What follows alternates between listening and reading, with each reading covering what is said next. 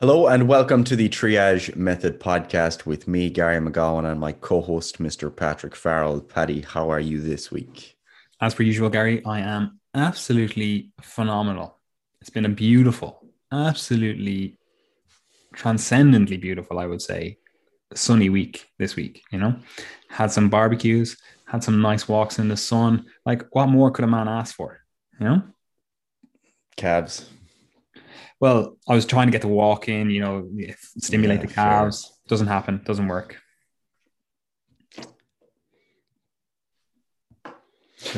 Listen in silence now, are you, Gary? Anyway, um, Let you finish. I was finished. um, the podcast topic today. What are we talking about, Gary? Because we're starting a new series. We kind of finished the obesity series, we'll say, and now we're moving on to Gary. Are you genuinely going to start the podcast like this and start messing with your microphone? Anyway, It look, nearly, it nearly fell on my face. Continue. we are starting a new series today, and we'll call it a fat loss series, right? It is a bit more than that because obviously we want to uh, answer a few questions that people have around not just fat loss, but around the diet in general. And we're going to take it from the perspective of fat loss purely because, look, we're coming into the summer. A lot of people are engaging in fat loss diets. So it's, easy to answer those questions now before, you get stuck into the actual meat and potatoes of your fat loss diet.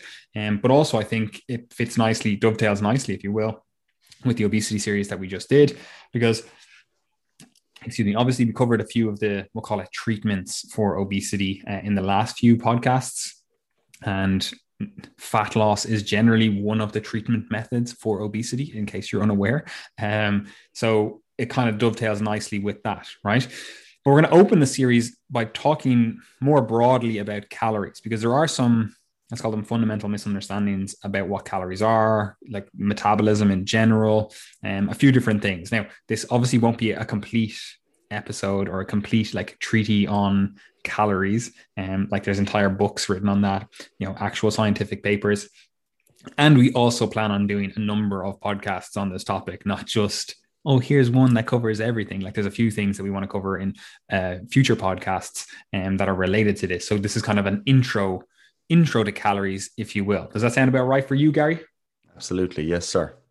So what are calories, Gary? Like what's a calorie? Because like in anywhere else, like you wouldn't use the term calorie in your daily life, And also it is quite confusing because like there's differences between like kilocalories and then calories, And like I don't think we need to cover that, but it's just the general public can be quite confused about what calories actually are.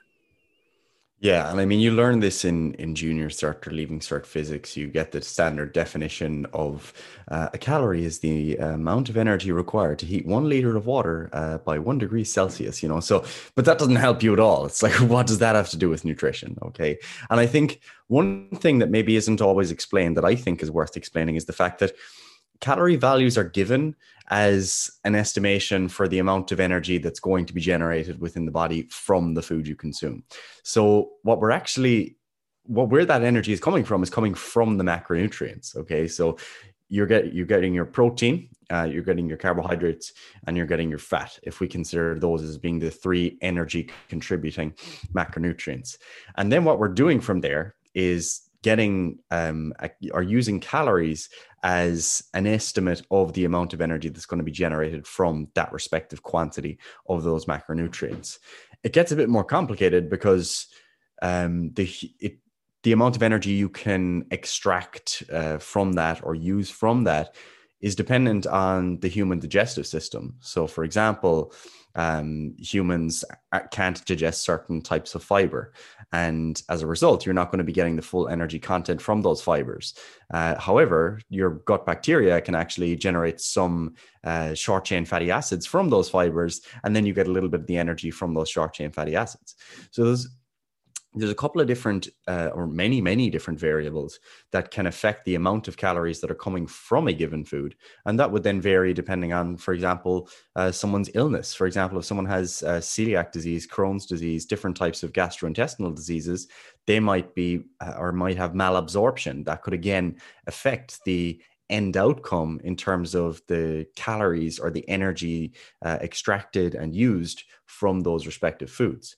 So the starting point to understand is that calories is an energy estimate based on the macronutrients of the food, but it's not necessarily telling you what has come into your body or what has been used, because that does vary to some degree. But overall, you can summarize calories as just a rough quantification of the amount of energy within food.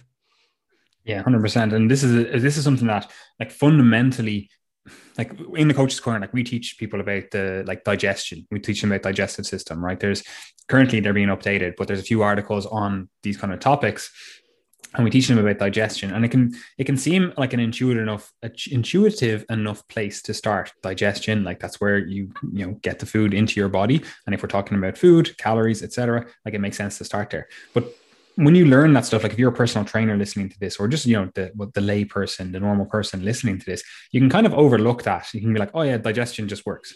It's like, this is what it does, here's the stomach, here's the pancreas, here's the liver, blah, blah, blah. You're like, that just works. Here's your intestines, don't even think about that. But it is actually like fundamentally important to realize that it's not what you eat, it's what you assimilate. It's not like, because we think like you put food in your body, you're like, oh, that's in my body, right? But it's actually not in your body. Like your digestive system, your digestive tract is basically just a pipe through your body. Like it's actually outside of your body, right? If you think about it, like you wouldn't say, I don't know, get literally a pipe, like you wouldn't put your hand inside the pipe there, right? And be like, oh, my hand is now in the material of the pipe. You'd be like, oh, my hand is in the pipe, but you can put it all the way through, right? Now, I don't recommend you trying to put your hand all the way through your own digestive tract. That wouldn't be great. But effectively, like you could, if you had some sort of, I don't know, wire or something that you could just go, okay, I can put it all the way through my digestive tract. It doesn't get digested. It would come out the other end, right? And at no point would that have actually been inside of you in terms of like inside your actual body. Right. So that's the first thing. We have to talk about calories in terms of like what actually gets inside the body. And an easier way to think about this is not just what gets into, like, call it the bloodstream, right? It's what actually gets into the cells, right? That's kind of where we want the energy, right?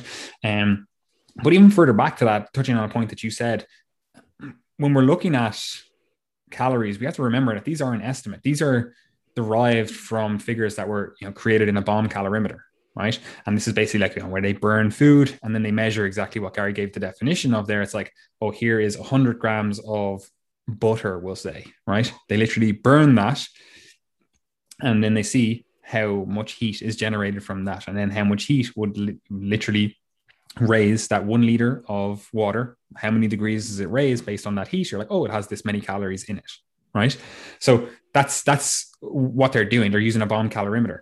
However, like, there's actually a huge amount of divergence between different things that you burn and then also how that actually reacts in the body, right? And we'll give a few examples as we get through these lessons or as we get through these podcasts, and it'll make it more clear. But just to give you a really fundamental one is like, we use a value of 9 calories per gram for fats. Right? We're like, oh yeah, every single gram of fat that has 9 calories, right? So we're going using this concept of calories, right?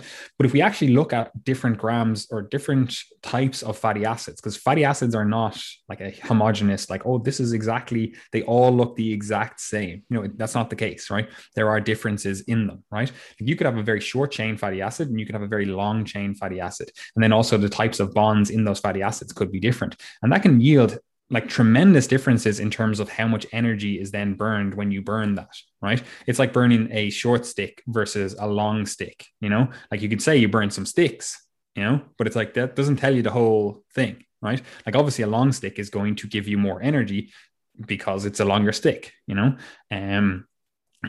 so there's actually a value of, we'll say 7 to 11 grams or 7 to 11 calories per gram of fat, right? But we just use an average of 9 because that's right in between those two.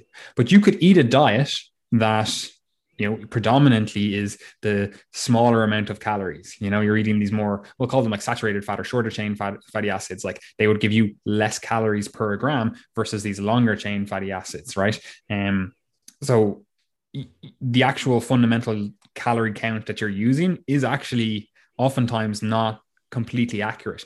And that's before it even gets in your body. When it gets in your body, then, and like you're actually assimilating it, like you can get a wildly different number again, because let's use protein for this example. You use protein, you have to digest protein, and it takes more energy for you to digest that protein. And again, we use a value of about 4 calories per gram of protein. And the reason we use that, even though I think I haven't looked at this in a while, but I think if you actually burn protein in a bomb calorimeter, you get like 5.4 calories per gram of protein, right?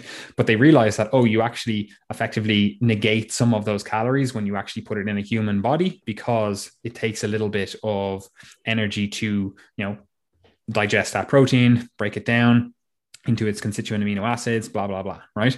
And this is something we'll come back to when we talk about like the thermic effect of feeding later on. But your body, to break down and assimilate those nutrients, might have to spend more energy versus something else, right? And this is without even being in a diseased state, right? Like you don't have Crohn's, you don't have celiac, you don't have anything that, affects the brush border of your intestines. It's like, no, everything is perfectly normal human here. Even in that case, you have to spend some energy to break down the food you eat, and then the calorie value versus the calorie value that you extract versus what a bomb calorimeter would give you are going to be different, right? And this might seem like somewhat of a pedantic argument, or pedantic, like, oh, who cares about this stuff? Like ultimately it's still calories. Like this does actually explain quite a lot of the divergences that people see when they're talking about the diet. Like someone will be like, oh, I'm eating 2,000 calories and I can't lose weight, and this other person is eating 2,000 calories and all the other things are the exact same.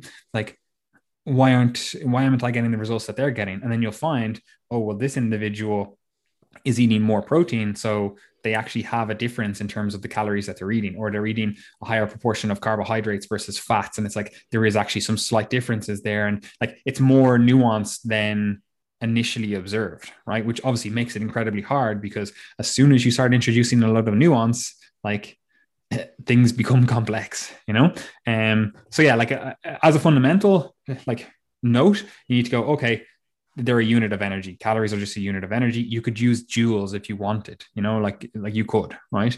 But what we really care about is ATP in the body, right? That's actually what we use as energy. Well, that's not what we actually use as energy, but that's what we use to transport energy around in the body. So we want to effectively generate that ATP. You can go through the Krebs cycle, all the mitochondrial stuff and everything, but ultimately at the back end of that, like, we're getting ATP. That's what we want. That's what we're burning calories for.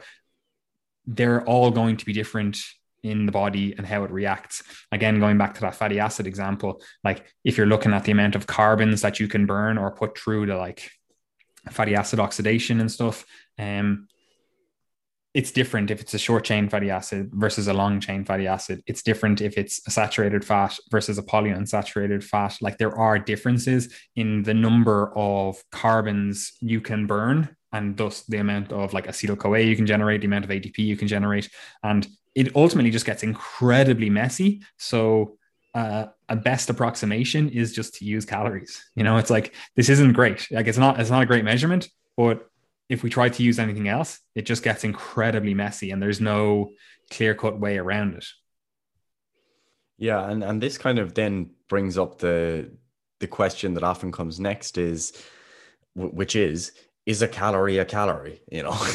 Which is clearly a ridiculous question, because logically that doesn't actually make sense, because if you state something by its name, then it has to be that thing. So a calorie is a calorie. But what is meant by this question is, are all calories the same fundamentally? So for example, is 200 calories of chicken the same as 200 calories of broccoli versus 200 calories of Pop-Tarts, let's say?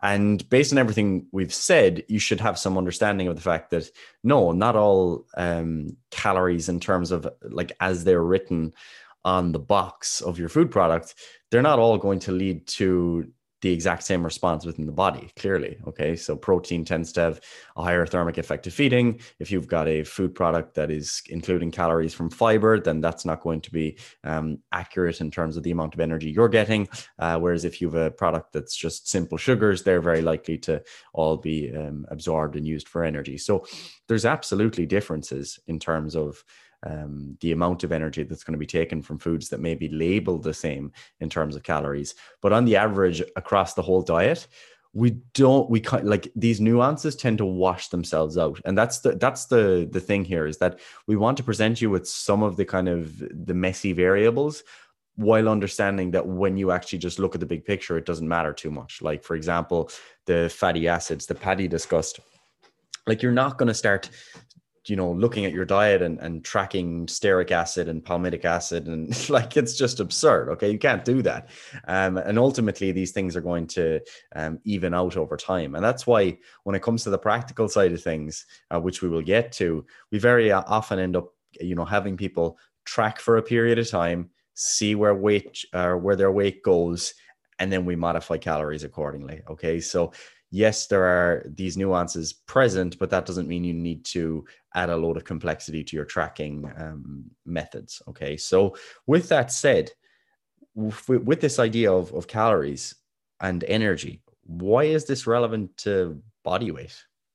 Yeah, 100%. Like this is the thing, right? So again, you can understand, you can read in a book, you can go, oh, this is what calories are, this is what they state, blah, blah, blah, and that's all fine and well. Like if you're interested in this stuff, like myself or Gary, or, a lot of people obviously listening to this podcast are interested in this stuff. Like you might go to a textbook, like you might go to like, I don't know, an advanced nutrition textbook, and they might have more of a discussion on calories, in terms of the science behind it. But ultimately, for most people, what you really want to dig in deeper to is like, why does this actually fucking matter? Like that's the stuff that actually impacts on your choices. That's the stuff that actually impacts on like how you view this stuff, how you use this stuff. And ultimately, like if information has absolutely no utility, like, is it really all that beneficial to spend a lot of time thinking about it? Probably fucking not, So how does this inform our decisions? How does this inform our quest for fat loss? Because again, this is the fat loss series, right? So calories, again, thinking about energy, right? If we go back, maybe some of you did physics, maybe some of you didn't, but if you go back and think of it, like energy is something that is in the universe. You've heard of like, oh, energy, you probably use it in terms of like, oh, this uses like electrical energy, or this is like heat energy. Like you might be thinking back to like, oh, I remember those kind of vague terms. Like I heard someone say dissipated energy. Like you remember some vague stuff around energy in general from like whatever scientific education that you got, right? And then obviously like we use the same terms in like colloquial language as well. Like, it's like stuff for energetic, we use the same terms, energy, right? However, like energy in the universe, the broader sense of the universe that we live in, they follow certain rules, right? Now, it's fantastic that we know these rules, or at least we have an approximation of these rules based on our universal laws. And that's not going to be necessarily the same in all universes. Just take that into account. So like you could maybe, transport yourself to a different universe and calories are completely different over there. But in our universe, calories follow the laws of thermodynamics, right? Because these laws of thermodynamics effectively govern the transfer of heat and work, right? Like that's, I'm going to put it as broadly as that, right? It governs the energy basically, right? Now, again, thermodynamics, again, thermodynamic, heat, work, basically dynamic movement. So they're the laws. So if you go back and read those laws, there's a couple of them. You can go, yeah, I've read those laws. How does that actually apply to my diet? Because like people always say that they're like, oh, like calories follow the laws of thermodynamics, right? And that's fantastic. It's fantastic that you have that understanding that, again, it's energy, it follows the same kind of principles that other energy systems use, blah, blah, blah. But like, what does that actually fucking mean, right? Because you have to actually understand what that means to be able to use that information, right? And as it applies to our discussion here, the law of thermodynamics that we're most concerned with is the second law of thermodynamics, right? And I just have a little statement of it here just so we can be on the same page with it. Like the second law of thermodynamics states that in any closed system, now that's important, the amount of entropy, which entropy is, we could put it down as a measure of disorder, cannot decrease, right? So I'll say that again. The second law of thermodynamics states that in any closed system, the amount of entropy cannot decrease, right? So that's the fundamental law that the diet is following, right? And again, it's very hard to correlate those two things. It's very hard to put what I just said in the context of like, what the fuck does that actually have to do with how many calories I eat, or should I eat protein, or should I eat vegetables, or, it's very dissociated, right? So we want to kind of bring those two things back. But what I want to just do first of all is to say that the reason that this causes so much trouble is because humans aren't actually a closed system, right?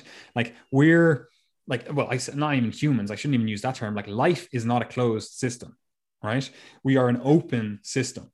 Okay. And we don't need to get into the complexities of what that actually means, but just know that first of all, the law that I'm saying we follow doesn't actually necessarily apply to us, right? However, because we interact with the universe in which it does apply to, like the universe itself is a closed system, like we have to follow those laws, right?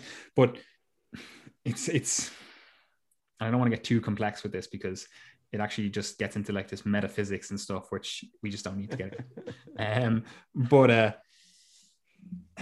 Yeah, basically like living systems are not in equilibrium, right? So we're constantly moving, right? We are a dissipative system, right? So we maintain this higher complexity, right? Which you'd think that would go against the law of thermodynamics that we just stated, right? Because in a closed system, like you're not going to decrease entropy, So if entropy is a measure of, we'll call it disorder, like you're not going to decrease it out of the blue, right? So like, how do we complex organisms come about in a system that literally states the law that it follows states that you can't decrease the entropy, right? Like it just doesn't happen, right?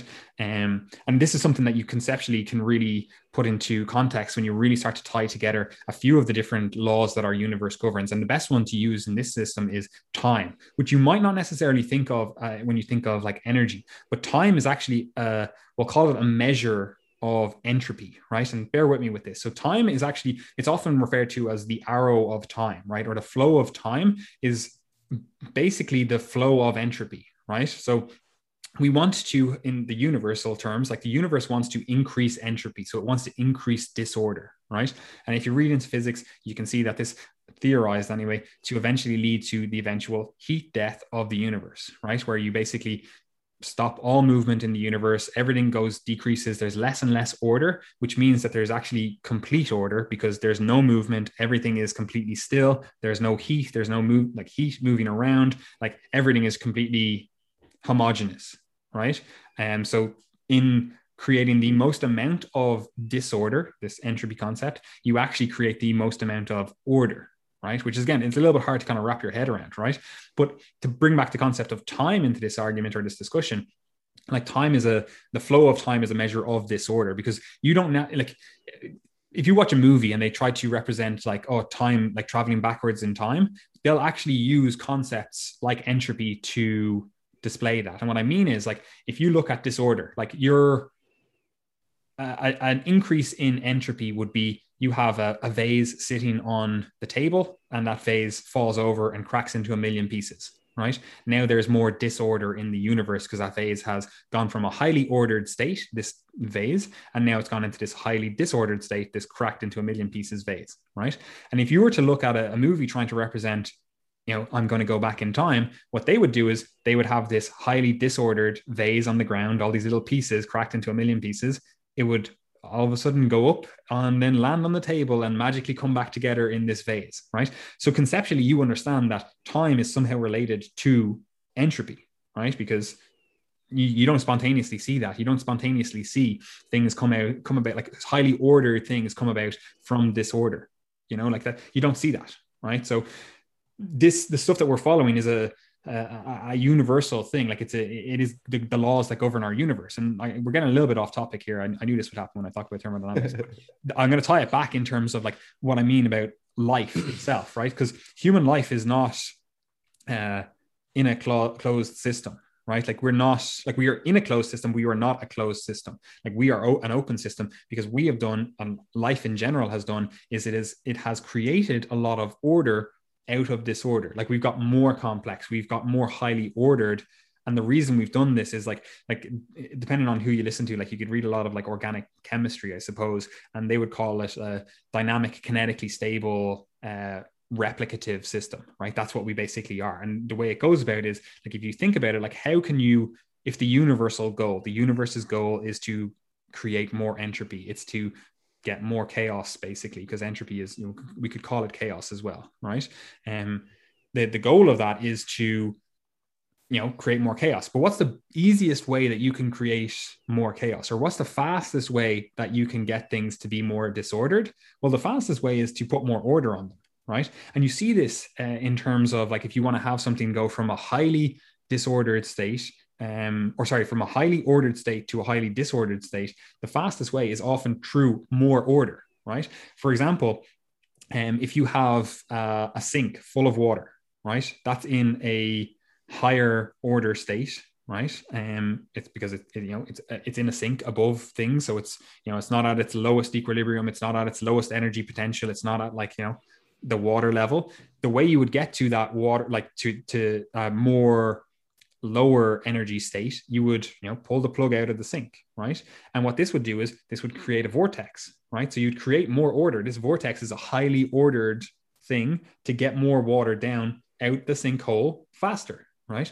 And that's effectively what humans have done. Or I keep saying humans, but I mean life. That's effectively what life has done. We have created systems that allow for more order. We've created these replicative systems. Like RNA was kind of the Mac Daddy of them all, created these like replicative proteins, and that could then basically photocopy themselves, which then allowed us to create more and more order. And now we use DNA and stuff because it's basically RNA 2.0, and we're able to create more and more order. And like humans are like the classic example of this, because what do we like to do? Oh, we like to create more order, and the reason we like to do this goes back to this fundamental like law of entropy, where it's like the universe is telling you like, oh yeah, like we want to create more order purely so we can create more disorder down the line, and this is something that humans have battled with in terms of like philosophy for years, where it's like you hear all these battles about like chaos and order. Like you literally look at like Jordan Peterson, like it's like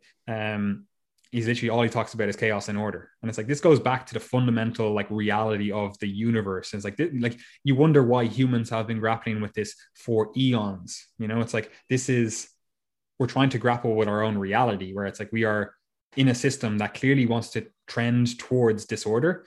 And we're battling between us wanting to create more order and then the universe wanting to create more disorder, and us seeing these trends over time. But anyway, look, bringing it all the way back to metabolism, because we got a little bit sidetracked there. We're not kinetically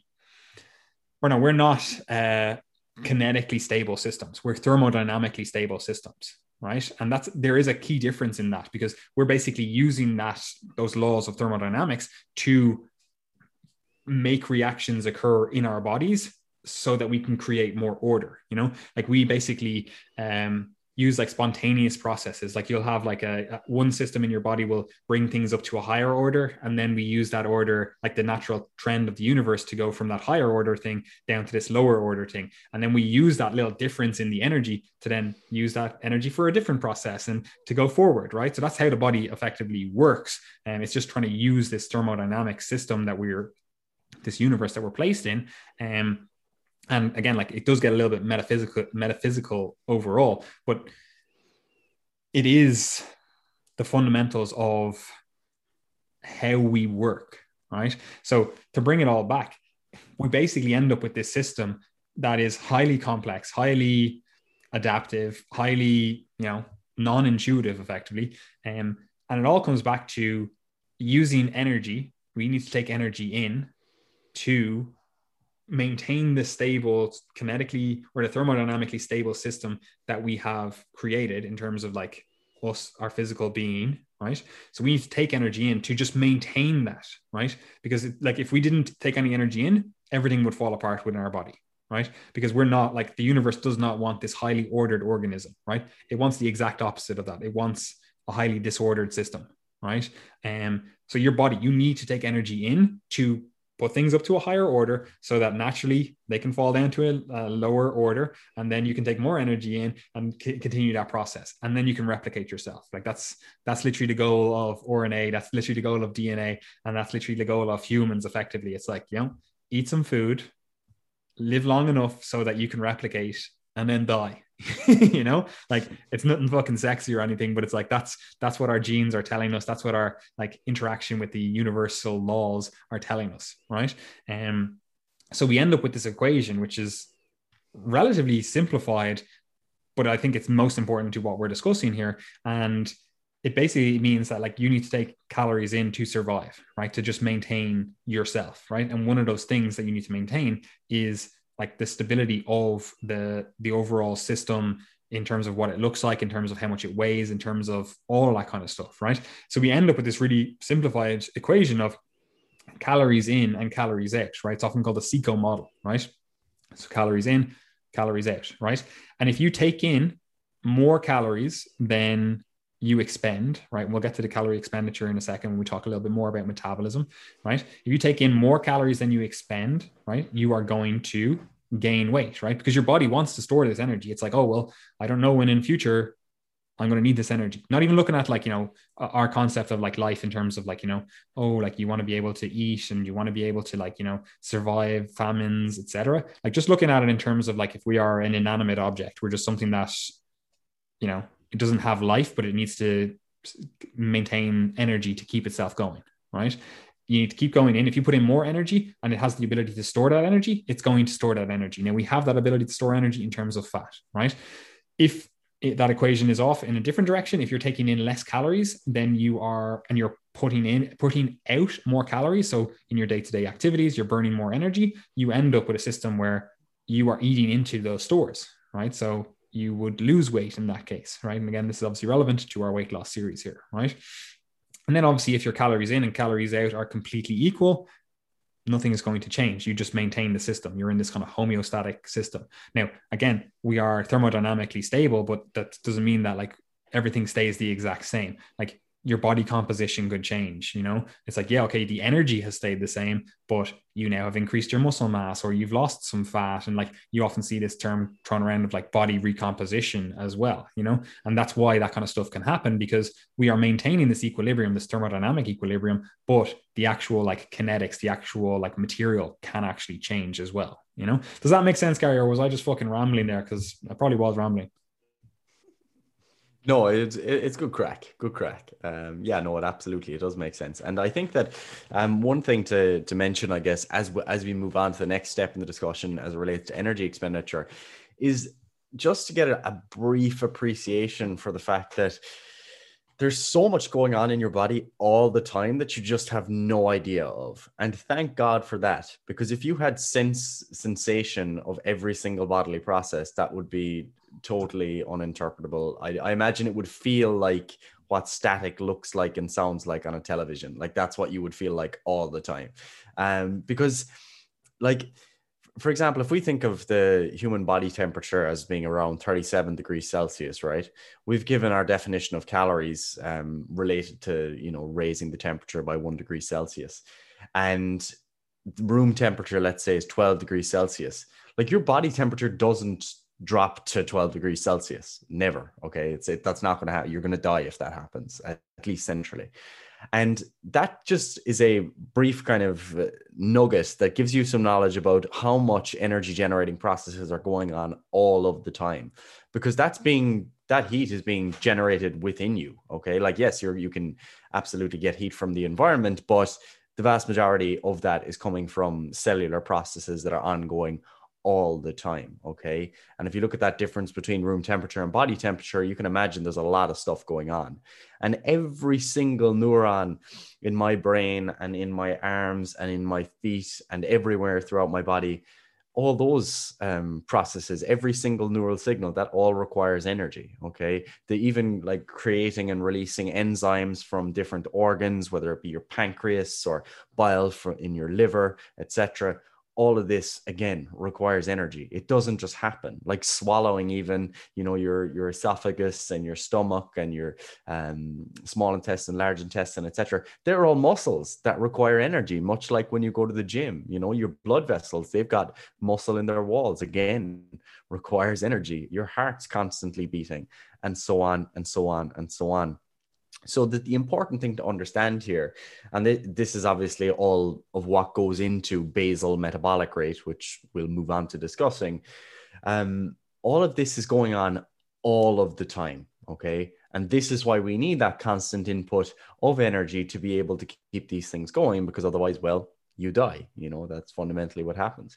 But I think that is something that's really important to understand, because although it's fairly simple, it is something I find myself discussing with clients quite often, because they might think that, for example, if they don't exercise, well, they don't need to eat, or, you know, there's that your energy expenditure is only coming from exercise or from activity, whereas this stuff is ongoing all of the time, you know.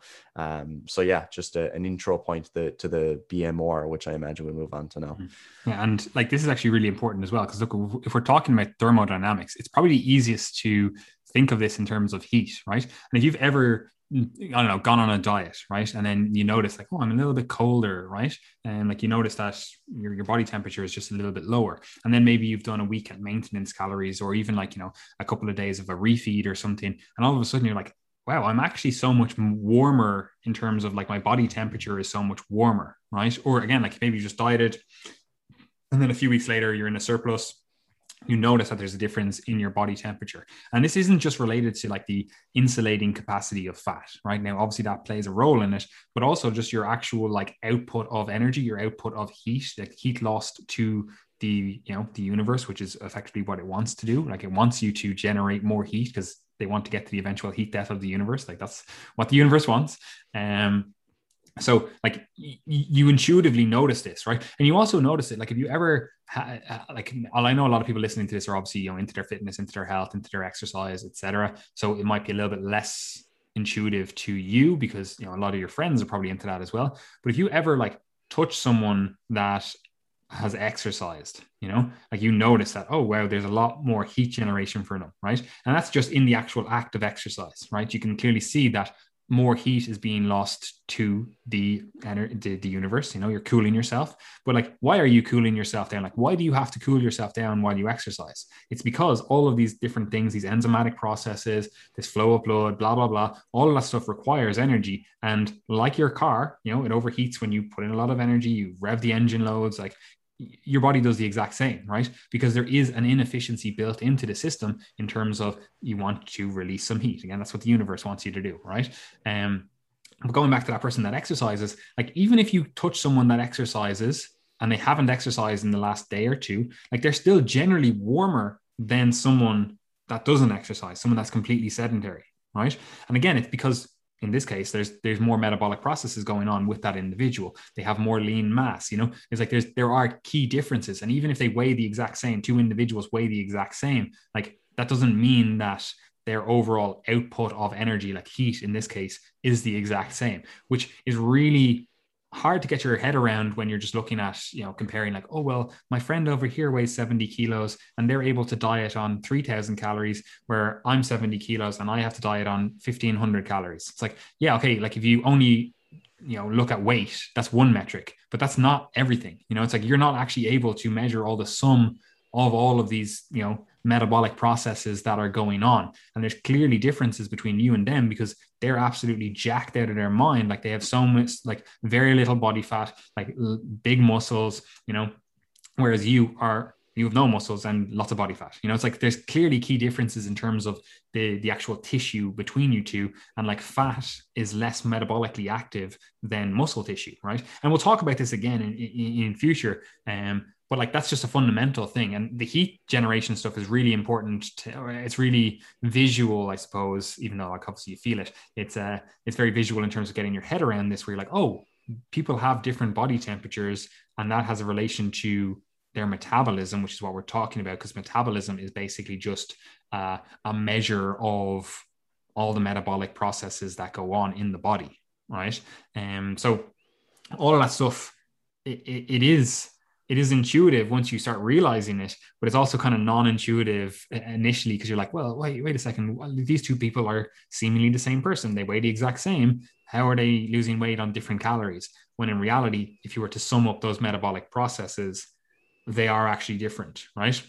And this does actually end up in a load of arguments that you see online or in discussions around the diet. It's like it actually explains so much of it because metabolism isn't just defined by your weight. Like there's so much more that goes into that, which obviously brings us to we'll call it. I obviously gave a definition of metabolism there. It's like the sum of all your metabolic processes going on, but there's often terms thrown around, Gary, and I'll get you to speak a little bit on this in terms of like resting metabolic rate and basal metabolic rate. Because if we're talking about someone that wants to use this information, they're like, okay, cool. They've been talking about calories. They've been talking about fucking this Patrick fella went off on a fucking rant about the universe and thermodynamics and stuff. But like, how does that apply to my diet? You know, I understand calories, they're energy, great, right? So the laws that govern energy, they should govern this, but how does that apply to the human system, right? Patrick said it was a little bit different. You know, it's like, well, life itself is a little bit different than what the universe wants, but how does it, like, what's going on here, Gary? Like, talk me through like resting metabolic rate, talk me through basal metabolic rate, because they're pretty similar. Like you can almost use them interchangeably, even though there is some key differences. And then ultimately we can kind of go on to the different components of metabolism, the different levers that we can pull in a more, you know, broader sense, and like what actually influences metabolism. But anyway, talk to me about metabolism, baby. Yeah. So when we start to talk about metabolism, the overall, like the calorie output, let's say, is generally referred to as your total daily energy expenditure, or you'll see people say TDEE. Okay. But at the base of that is your basal metabolic rate or resting metabolic rate. Okay. They're similar. I think that is it basal metabolic rate assumes that you're just total bed rest. Is that right? Yeah. Yeah, Basal as far as I'm metabolic aware, rate. like I look, I don't even care about the two of the terms. I'm like, look, Yeah, they're it's basically interchangeable for me. There are actual differences in terms of it. Like I believe resting metabolic rate is like you're just resting, you know, whereas basal metabolic rate, I think they always measure it in terms of like you first thing wake up in the morning. They're like they're under way more strict criteria for that. mhm. But ultimately, like it's kind of irrelevant. You know, if you're a scientist looking into this stuff, I'm like, yeah, look, this is actually really relevant. But if you're an individual looking to manage your nutrition, it's just I use them interchangeably. It doesn't fucking matter. Yeah, I use them interchangeably as well. Anyway, but anyway, you'll hear people say BMR, basal metabolic rate. Fundamentally, what that is basically just the energy processes or the amount of energy required to sustain very basic bodily processes. So, like things I was talking about earlier, the beating of your heart, you know, the maintenance of cellular membrane potentials, all this sort of stuff within the body that just keeps you functioning as normal and alive. Now, with that said, it is important to mention that, like, I have heard from some people in the past that'll say, you know, oh, you can't eat less than your basal metabolic rate or your BMR because then you'll die. And that's a misunderstanding because, yes, it's true that this is the amount of energy required to sustain your basic bodily functions, but that does not necessarily equate to the amount of the amount of energy that you require to take in, because you've got energy stores in your body. Okay, you've got glycogen stores, you've got fat stores, you've even got muscle protein that could be broken down and used for energy. So it's not necessarily, you know, if I don't eat this much, I'm going to die. Because I have seen, you know, people criticize people for putting, you know, someone on a 1,000 calorie diet, or even, for example, the NHS low calorie diet program for diabetes, people freaking out being like, this is below BMR. It's not so simple that you just die. Okay. But that is the amount of energy that's going to be required for you to be able to sustain those basic bodily processes. As you can imagine, that's not going to be very satisfactory for the active person. So if you're even a normal person who walks around each day, you know you're eating plenty of food or whatever, you need all that energy required for digestion. You're doing your basic activities of daily living. Your basal metabolic rate isn't going to leave you feeling very energized if you're consuming that amount of calories, okay? Because clearly there's a lot of additional calories being burned. And the question then is where are these additional calories being burned? You know, where are these additional energy demands? And one of the things people would go to very quickly with exercise, and that's something that we refer to as exercise activity thermogenesis, or EAT. Okay. And it kind of varies in terms of what is included within this bracket. Some people will put basic walking into this bracket. We kind of refer to that as non-exercise, but it doesn't matter too much.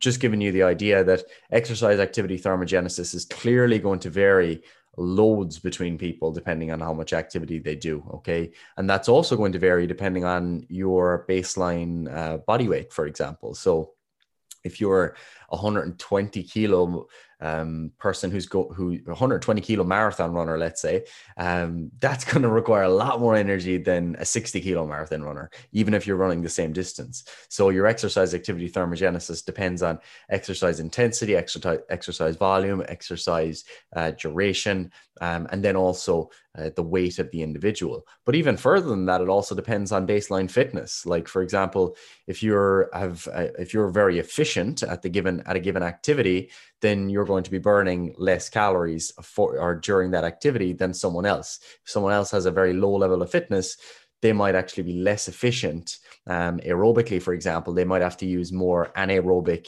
energy processes to perform a given activity, and hence they end up burning more calories. But the catch then is obviously they won't be able to sustain it for the same duration as the fitter person, or they won't be able to repeat that activity again. So I'm not saying that it's better to be unfit, just because you burn more calories. It's not that simple at all. But basically, yeah, there are some of the variables that will go into exercise activity thermogenesis. Then you've got non-exercise activity thermogenesis. So you'll hear people say NEAT all the time, and we're basically just referring to the amount of calories that are being burned through basic daily activities. So for example, I would call doing the laundry or cleaning my room exercise as such, but it's still all additional calories that are being burned. And this can vary by occupation.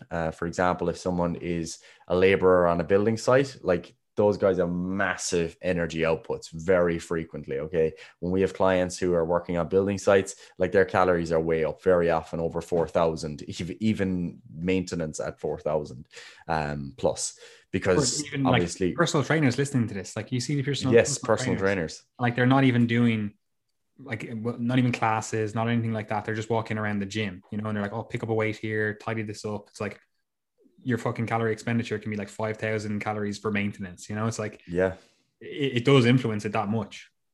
Absolutely. And other professions, then sometimes nurses as well. Nurses always on their feet if you're on a busy shift, especially if you're like between wards or you're on a very large ward. Your energy expenditure can just rack up massively. So your own profession anyway. And yeah, there can be lots of little things to contribute to your energy expenditure. Even simple things like if you're turning a screwdriver all day or you're pressing buttons all day, all that requires energy, so it does definitely contribute. And this again is one of those things that can vary. For example, if you are on a diet and you find yourself feeling more sluggish, that's generally going to reduce your NEAT, because you're not going to be wanting to park as far away when you're going shopping, or you let your whoever's with you push the shopping trolley instead of you, and all these little things that we start to do when we're conserving energy. And very often they're subconscious, and sometimes they're conscious efforts to just relax a little bit more. So again, considerable variability there between people, but also within a given individual across time, depending on energy intake, other activity, etc. And then you've got your thermic effective feeding, which is something we mentioned already. But as you eat more and more and more food, you have to use more energy to digest that food, to break it down, to assimilate it, etc. Now, that of course that doesn't mean that you can just eat more and burn more calories and lose more fat, because it's never going to be making up the volume of calories that you've consumed. And thermic effective feeding is generally somewhere around 10%, I think, of your total caloric intake. And that does vary again by macronutrients. So protein has a much higher thermic effective feeding. And that's one of the many reasons why people suggest higher protein diets. But yeah, again, that's something that's going to be more or less consistent over time. It's going to vary with your calorie intake a bit, but it's not something you can like massively ramp up, or that you want to massively ramp up really. So yeah, that's thermic effective feeding. And then I guess you can also consider, like, sometimes people put it under BMR, but adaptive thermogenesis can be considered within BMR, and that's just basically changes in the efficiency of energy production, which can vary depending on the amount of calories you're consuming. Basically, if you're overfeeding a lot, you can actually become less efficient or basically dissipate more heat as energy. And that's something that we mentioned in the obesity podcast as it related to DNP, for example. We said it was a mitochondrial uncoupling agent, which basically means that it massively wastes energy through the production of heat rather than actually producing ATP. So that, again, is something that can vary depending on fitness, life stage, and lots of other variables. Yeah, and like all of these things, again, it's important to not just listen to the terms and go, oh yeah, I know what EAT is. It's exercise, activity, or it's exercise associated thermogenesis. It's like, okay, I understand that. Like actually think that through in terms of like a real world example in terms of an individual. Like when Gary was explaining it, he was like, oh, look, what does this look like? A marathon runner versus like someone doing resistance training. Like their exercise output is going to be different. Their caloric demands for those are going to be different, right? And then especially when we get to like NEAT, like the non-exercise activity thermogenesis, it's like, again, huge differences in terms of how the individual, how that affects their metabolism overall. Because like I could move around loads, move my hands while I'm talking, versus someone else that's also sitting in a desk. Like they could be sitting there completely still. And like on paper, we're doing the same thing. We're like, oh, we're both sitting for an hour, but our actual movement, our actual like metabolic demands for that are going to be different. But even again, thinking a little bit deeper with that, like even if you're both sitting at the same desk, like if I've just eaten my lunch and I had a really like high protein, high fiber meal versus the other individual who basically just had sugar, like our diet induced thermogenesis, sometimes called DIT or oftentimes called thermic effective feeding, it's going to be different, right? But then also, like just on a very fundamental level, when we go back to it, like, okay, those are the different components of metabolism, but like think of the two different individuals, right? Even if you measure all of those up, you're like, okay, we both have the exact same output of exercise, like the amount of calories burned there. We both did the exact same amount of NEAT. Now, that'll be impossible to actually fucking measure that, but let's assume you did somehow, right? You correlated the number of steps with your NEAT. Like that's a relatively good practice to do. Let's just say you both hit 10,000 steps, right? And then you both have the same amount of calories, right? That still doesn't mean that your overall metabolism is the exact same, because you are not the exact same individual, right? Like you as an individual could, again, have more lean mass. This is one of the key determinants of it, which we'll get into in future podcasts, right? But also this other individual over there, they could have consumed something like caffeine, right? Which has different effects on the metabolism, which has, again, it increases the metabolic rate of different parts of the metabolism overall and different systems in the body. So they're pumping out a bit more energy as a result of like similar hormone releases and whatever, right? Again, this other individual that is, again, the exact same position, they've taken another kind of stimulant, or they just have a mutation that leads to more protein uncoupling or something. Like there's so much variability that goes into this. And even in an individual, like for example, if you are a female, right, you're a woman and you have we'll call it a regular cycle, right? Like your metabolic rate at the start of your cycle versus at the end of your cycle versus the first, the middle point of your cycle, they're going to be different, right? And this is, again, easy enough to understand when you start looking at it in terms of like, a lot of women the week before their period, they might be like, oh, I'm actually a lot hungrier, right? Like even though you're keeping everything the exact same, you think you're the exact same person, like your metabolism has actually changed because these internal processes, these metabolic, like these energy requiring processes are doing different things at different times, right? So your energy demands change over time, over that cycle, that 4-week cycle, that archetypical 28-day cycle that no one has,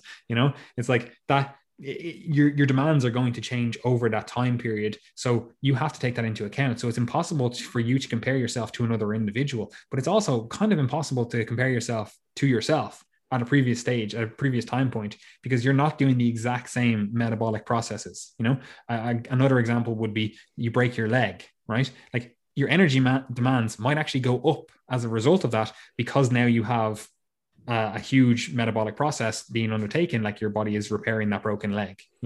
It's like it's very hard to really give you a specific number. And a lot of people get caught up on like, oh, what's the exact number I need to eat to lose weight? Or what's the exact calories I burn in a day? And like, give me the exact number. But as we said at the start of the podcast, the measurements are inexact. And then you're not even the exact same person week to week, day to day, month to month, year to year. And like, if you're trying to compare like my calories versus your calories, like it's impossible. Right. So we have to take all of that stuff into account, and we have to realize that it is a best guess at the start. However, we do also get relatively quick feedback in terms of this stuff does actually impact on the metrics that we care about. And in this context, it's fat loss, right? So while we can, again, wax lyrical, poetic about all of this stuff, and we can be like, oh, these are all the different components. The stuff that you fundamentally need to know is that, going back to that equation, that calories in, calories out equation, right? The calories inside of things, that's really only affected by the stuff that you put in your mouth and actually assimilate, right? Obviously, we talked about the digestive system and stuff like that. That is important, but it's just the stuff you put in your mouth, right? The calories that you actually track. We'll say you use MyFitnessPal. That's the stuff. That's the calories inside of things. The calories outside of things. Now, that is somewhat affected by the diet because you have this, thermic effect of feeding. Like you're going to burn some calories for that, but we can't really, we're not going to really manipulate that. Like the overall effect of that is not huge. Like you're not going to be like, oh, I'm going to eat an only protein diet. Like all of the things that you would do to manipulate that, like they're not really viable as a strategy, right? Now, in some cases, we could argue that, yeah, we could use it. We could do this, this, and this, but like as a general rule, not a viable strategy, right? So the other thing that we're left with is, again, calories out. What goes into that? It's like your exercise associated thermogenesis, because you're burning calories to do these different activities, these sports, running, the gym, whatever, right? And then also you're burning calories doing this non-exercise activity thermogenesis, right? Which again, you're walking around, you're moving, you're swaying in your seat, you're all that kind of stuff, right? So the actual levers that we have to pull in terms of manipulating our body composition, it basically becomes down to the stuff that you eat, because that influences the calories you take in. And then it also goes into the calories that you expend, which is what you do formally, we'll say again, exercise, and then what you do unformally, where it's like, oh, I just walk around a bit more or whatever, right? So again, when you're diving into this stuff, it sounds all like very complex, but the actual application, the applicable stuff of this is very simple. It's like, if you want to lose weight, you need to move more and eat less, or some combination of the two of those. And like, that's beautiful in its simplicity. But as you can see, like a lot of things can go wrong in the overall, the understanding of that. And again, it can make people unaware or frustrated with their fat loss efforts, because either they don't understand the full equation, or some other things that we'll probably get onto in some other podcasts, they start changing. Like there are some things that Gary talked about, like an adaptive metabolism. Like there's some other things that they do play into this overall equation. However, like a lot of the stuff that influences this, like you actually can't influence it. You as an individual can't influence it, right? Like you can't really influence your thyroid output, for example. It's like unless you actually take like synthetic thyroid, or again, like you can't influence your like testosterone secretion, which, increases all these other metabolic processes. Like this is something that, again, people kind of forget. Like they see like steroid users on Instagram or whatever, and they're like, oh, how is this individual able to like eat so much? It's like they're able to eat 3,000 calories. I'm the exact same weight as them. How are they able to do that? And it's like they're taking a synthetic drug that increases anabolism, right? So anabolism is the building, right, of in this case the body muscles in this case, and they're taking that drug to build more muscles, right? And that process of building muscles requires more energy, right? So even if you're the same weight, like if they're taking something like in a gram amount, like they're taking 1,000 fucking milligrams of testosterone per week, right? Like those processes are way increased versus your fucking 7 milligrams per natural production per day on the fucking high end. It's like the internal stuff is actually different, even if you weigh the same on paper.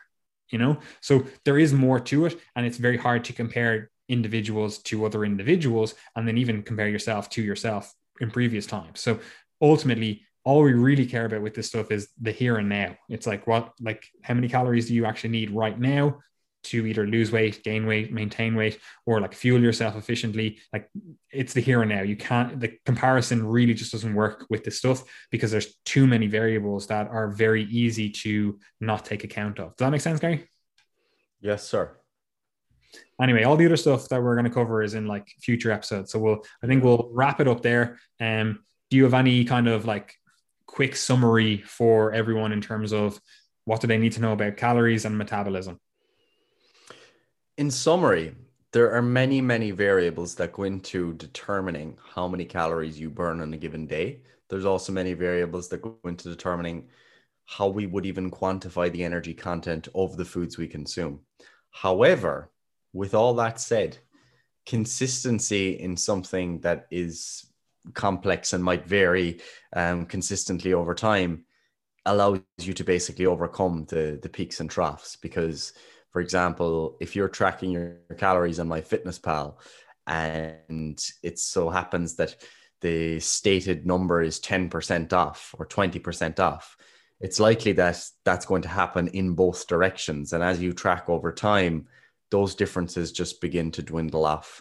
And on average, your energy expenditure isn't going to be massively varying over the long term so much that you wouldn't just be able to track and correct. So yeah, ultimately, understanding these complexities is useful, but you don't need to worry about it too much. And I guess that's the ultimate message of all this, is that once you track your calories or find a way to modify your calories in accordance with your goal, whether that be weight gain or weight loss, you've ultimately taken care of everything. Obviously that's all in line with consuming a good quality diet, consuming sufficient protein, etc.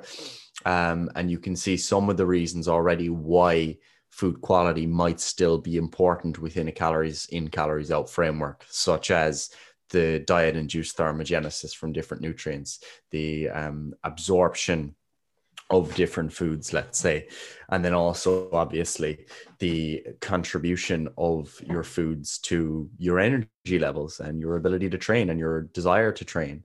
And a weird example would be if you've had loads and loads of protein bars and you feel super bloated and you're farting mad, you mightn't want to train at all because it's just uncomfortable. So yeah, there's some weird and wonderful things that can go into determining energy expenditure too. And I think that's ultimately everything for today. Obviously, your diet massively impacts satiety and fullness and desire to eat as well, but that's all for future episodes. 100%, Gary. Anyway, I have nothing else to add. So where can people find us? Well, if you would like individualized guidance on your diet and or your training, we do have coaching spaces available. So you can apply for your spot. As you know, we don't just work with anyone. We work with people who are committed to specific goals. And ideally, we want you to be able to pinpoint what the barriers have been so far and how we can help you to overcome them.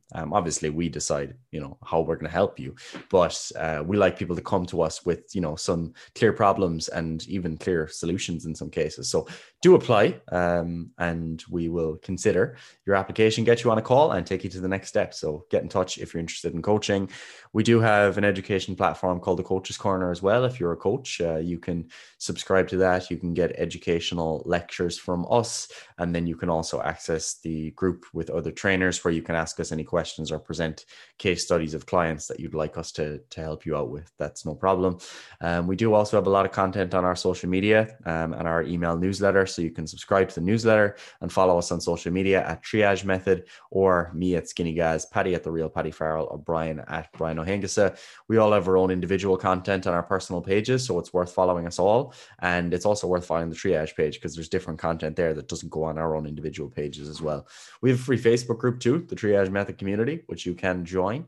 And yeah, this podcast goes out every week, so do look out for it every Monday. And if you would be so kind as to share it on your story or whatever social media you use, that'd be fantastic. Even better if your podcast platform allows for reviews, leave a review, and that then helps us, firstly know that you're enjoying the podcast and also spread the good word to other people. So that's everything that we have.